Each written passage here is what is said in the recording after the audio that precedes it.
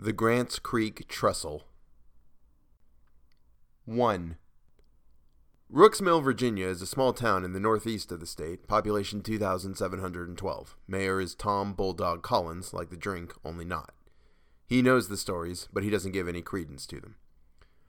You would get to Rooks Mill by following a winding series of roads coming off of a nowhere part of I-85 that moves through a wooded valley, a flat expanse of pasture, one small town the name of which is not important to the narrative, and finally another wooded area winding around the side of a mountain, and around the bend the town just starts. You could drive up and down every road of the town, check out all its little niches and crevices, and not ever see it. You could talk to all of the people in town, and no one would mention it. Maybe some of the kids might.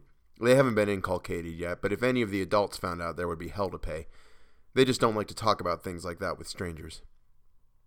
After exploring the town, you could drive right out the other way and continue your journey and not even be aware that the road you're driving on is a solution to the problem no one talked about. The road that leads to the Grants Creek Trestle doesn't exist anymore. It's gone to weeds and been long abandoned, but the bridge is still there. The citizens of Rooks Mill could lead you right to it, but none of them will. Officially, it's been 57 years since any disappearances took place there, and if we can keep it that way, great. Unofficially, though, 57 years ago was when the city council elected to put in the new road leading out of town. However, the council didn't plan it out very well, and they built the new road before paying for the bridge to be demolished. The fund ran out after the road was built, so the bridge still stands. The citizens of Rooks Mill are forbidden to go there, but they still do. Of course they do.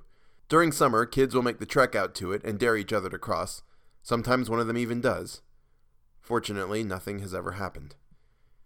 Teenagers use it as a makeout point, though God knows why. There's no place to do anything, and it couldn't be comfortable, but teenagers will be teenagers, I suppose. Every now and then there's some sort of drug deal that goes down there, because of course there is. You forbid people to go to a place, that's the first place people are going to go. 13 years or so back, there was some sort of shootout there. No one was killed, just some injuries, but one of the parties involved lost a member somewhere. It's entirely possible he just ran off, realizing what kind of life he was getting into, but it's also entirely possible he joined the ranks of the vanished. That's a long line of people. Vanishings have been happening there since the bridge was constructed, and that was close to 200 years ago. Jeremy Bolton is one of the missing. He and his friend William Reichland were out enjoying their summer vacation, walking down to the river to do some fishing. As high school boys are wont to do, they were talking about girls. We'll listen in on a little bit of their conversation, but not too much. For one thing, it's rude to eavesdrop. For another, the subject matter is a little unsavory. "Lisa Collins," Jeremy said. Moment of silence from Will. 7 at the best. I don't dig the braces. I'd give her a 6. Fair enough. Jessica Gilbert. Is she the one with the super curly hair? Yeah. 5. Are you crazy? She's an 8 at the very least. She doesn't do anything for me. We will pass over Will's response to that on the grounds of decency and because we are not children. Yeah, I hope you do. Jane Brown. The blonde or the brunette? The blonde. 7. The brunette? 7. Well, then what the hell did you ask the difference for? What do you mean? If they're both 7, why did you ask which one I meant? Because I wanted to know which one you were going to rank. Blonde Jane I give a 7. Brunette Jane I'll go with 9. 9. Really? 9. Really? The boys were coming to the Grants Creek Trestle. Conversation faltered as it came into view, as it usually does.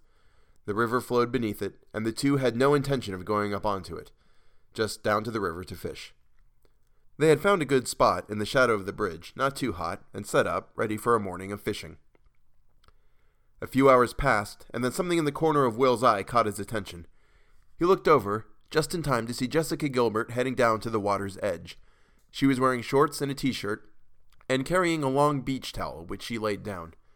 Will nudged Jeremy and pointed her out. They hadn't been noticed.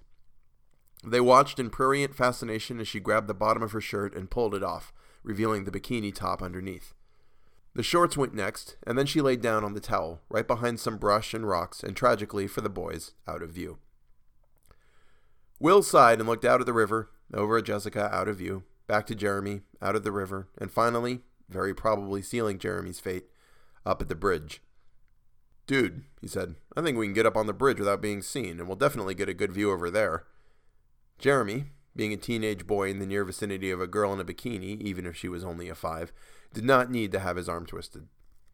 The two boys moved quietly up to the bridge, indeed without being seen, and took up a position. She was just out of view. Jeremy took a few steps further onto the bridge. "I think if we go a little more, we'll be able to..." Will waited, but Jeremy didn't finish his sentence. He turned to ask Jeremy what he was going to say, but the words never came out of his suddenly dry mouth. Jeremy was gone. In one terrible instant, all of the stories about the bridge, the legend of the Bud Adams funeral in particular, among them for reasons Will would never understand, filled his mind. Jeremy had been vanished. If you were to ask him about events immediately following, well, he wouldn't admit anything, even the existence of Jeremy Bolton, because you're a stranger. But he told people that he doesn't remember coming off of the bridge, or running to Jessica, screaming her name, telling her what happened. He remembers them running back into town, but that's the first thing he remembers after the vanishing. Will and Jessica are married now, 2 kids. They both swore to never tell them about the bridge.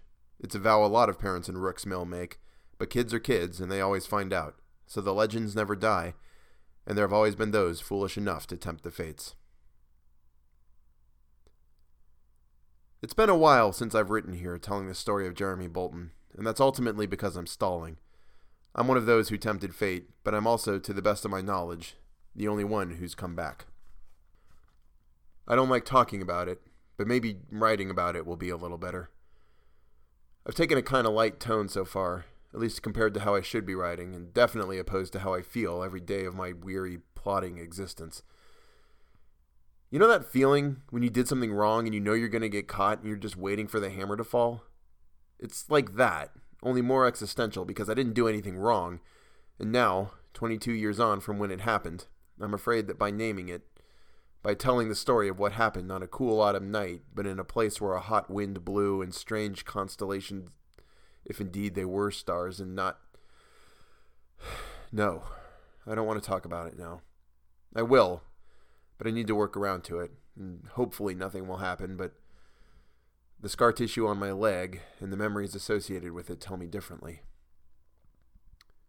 Many have vanished over the last 200 years, as I said, and no one has ever found any rhyme or reason to it, why one person goes and another doesn't. 100 years back, Mr. Benjamin Smythe was crossing with his family in a car, completely enclosed. When they got to the other side of the 100-foot span, both his son and his daughter-in-law had vanished. The earliest recorded vanishing, though God or the devil or whatever exists out there in the endlessly whirling universe knows how long before that things were happening, was a year after the bridge was constructed.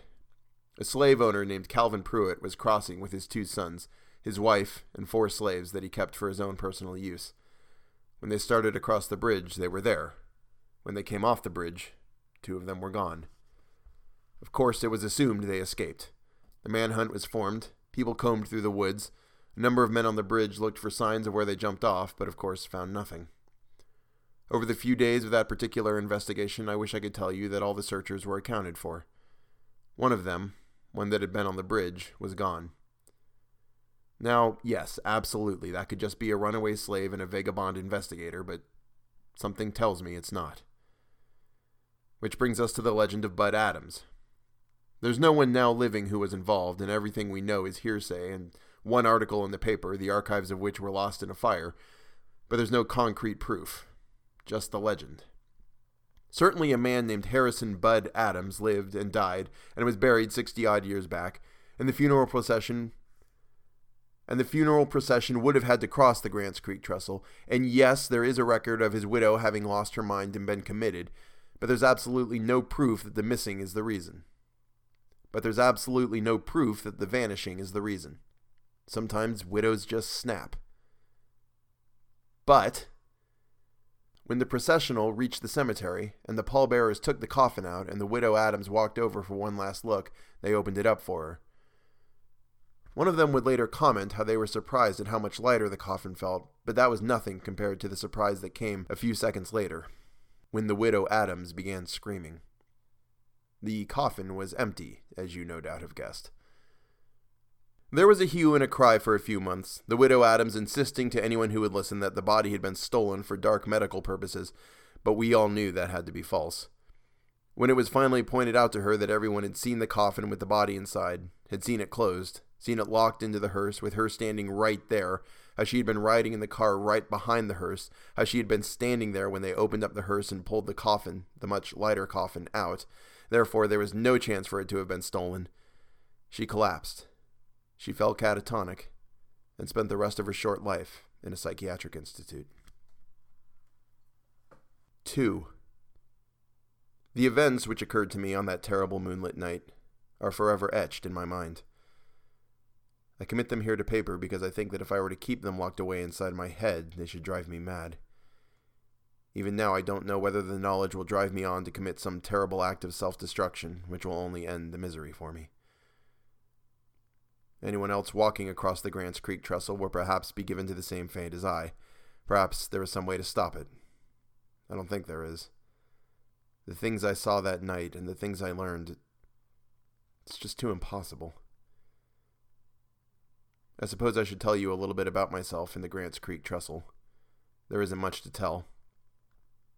I was born in the spring of 1980 in the city of Titusville, Florida. I was not given to wild flights of imagination, and I was always a very serious child. I had been taught from an early age that there were no worlds other than ours, no dimensions outside of our own. What could be observed and defined and felt were the only things that were real and the only things that mattered. And so I believed for the next 36 years. Up until that night I crossed the Grants Creek Trestle. Grants Creek is itself a small little forgotten runnel that carries water from some forgotten lake to some other forgotten destination. I'm sure there are geologists somewhere that know what and where, but I don't, and no one around here does either. Every week, as I said for 3 months, I had traveled to the town of Hadley to see Miss Jane Littleton, whom I loved dearly, and it was this evening that my tale unfolds. There isn't much to tell. I'll try to keep it brief, but I have a habit of lengthening that which doesn't need to be lengthened and over-explaining things. I was coming home from a visit to Miss Littleton. The night was clear and cool. The stars shone brightly in their procession, and all was right with the world. Jane and I had discussed, among other things, the possibility of our marriage. She seemed to be content with the idea, which made me happy. I was more than willing to marry her. A cool breeze blew as I set foot onto the wooden walkway over the creek and entered the shadows. It was a matter of half a minute's walk to the other side, and when I stepped out on the other end and into the light of the moon, I stopped. Something was very wrong. The trees, so familiar to me, were still here, yet they were different. In what way, I couldn't tell. The hot breeze blew past me, rustling the leaves, and the sound of voices reached me, whispered words warning me that I was not to be here at this time, in this place, telling me to leave, or to die an eternal death. I looked upward to the familiar constellations and saw strange shapes in the sky, flitting back and forth, strange creatures never seen by the mind of man, reeling across the sky, with the backdrop of brightly lit stars, more bright than Sirius had ever been, green and gold and blue and red and orange, and none of them twinkling, all of them closer than any of the planets in our solar system. The shapes winging in front of them were, as near as I can say, like giant bats, but with much more terrible shapes. I closed my eyes and shook my head, and when I opened them, it was standing in front of me. I screamed and jumped back a step. It was over 15 feet tall, more than twice my height. It was indescribable. A horrific melding of humanoid and all the features of those animals that are least human. It looked at me and leaned on what I can only think of as a spear, but that's not right. It was a staff, certainly, but it had a large curved scything blade on each end, and seemed to be all edge along its length, except for the area where the creature gripped it. It was a weapon designed for killing, and there was no mistake about that. It looked at me, and in my mind I heard its words. It never spoke. It communicated, though. Oh yes, it communicated. Who are you? I... Where do you come from? My tongue was stuck. I pointed back across the bridge. On the other side, I could see the other side. Not the other side of the bridge, the other side of the rift through which I had crossed. The creature observed me, looked back along the bridge, then back at me. You came through? I nodded. There was a moment of uncertainty. It shifted the weapon it carried. Fingers, for lack of a better word, though they were strange and boneless like tentacles, working against the handguard of it. It growled something out into the night, and from the side, where nothing had been before, the night suddenly took on hue and shape, and outstepped something even more horrific. I can't describe this one. I won't even try. My mind couldn't comprehend it, because the terrible, awful, horrible truth occurred to me in that one crystallized moment of fear and uncertainty. I don't remember leaping up and running, because there's a break in my memory. The next thing I knew, I was running toward the bridge, my eyes fixed, unblinking on the other side, on my world. Something caught my foot, and I fell. I fell across the threshold on the other side of the bridge, and the night, blessedly cool and normal, came back to me. I looked at the bridge, but there was nothing there. Just the world as it had always been, as it always would be. I stood up, felt a burning in my leg. I looked down. The pant leg on my right had been torn open by some incredibly sharp tool, and beneath it the lacerated skin was red and bloody, torn by the same sharp blade. Some sharp, curved blade, it would later occur to me, for it was in the exact spot that something had caught me as I ran. And then the thought that would forever haunt me, and even now lurks like a weight on my consciousness, settled on me. Since then, I have lived in a dark place. Jane Littleton has requested I not see her anymore. My family and friends have taken to keeping away from me lest I tell them things they don't wish to hear or believe. But I know it to be the truth, terrible though it is.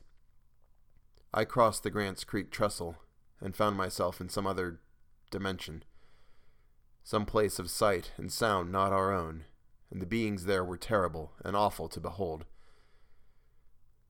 The only one I ever truly saw asked me that night, You came through? which means they had opened the doorway between worlds, from their side, which in turn means that something from their world is now in ours.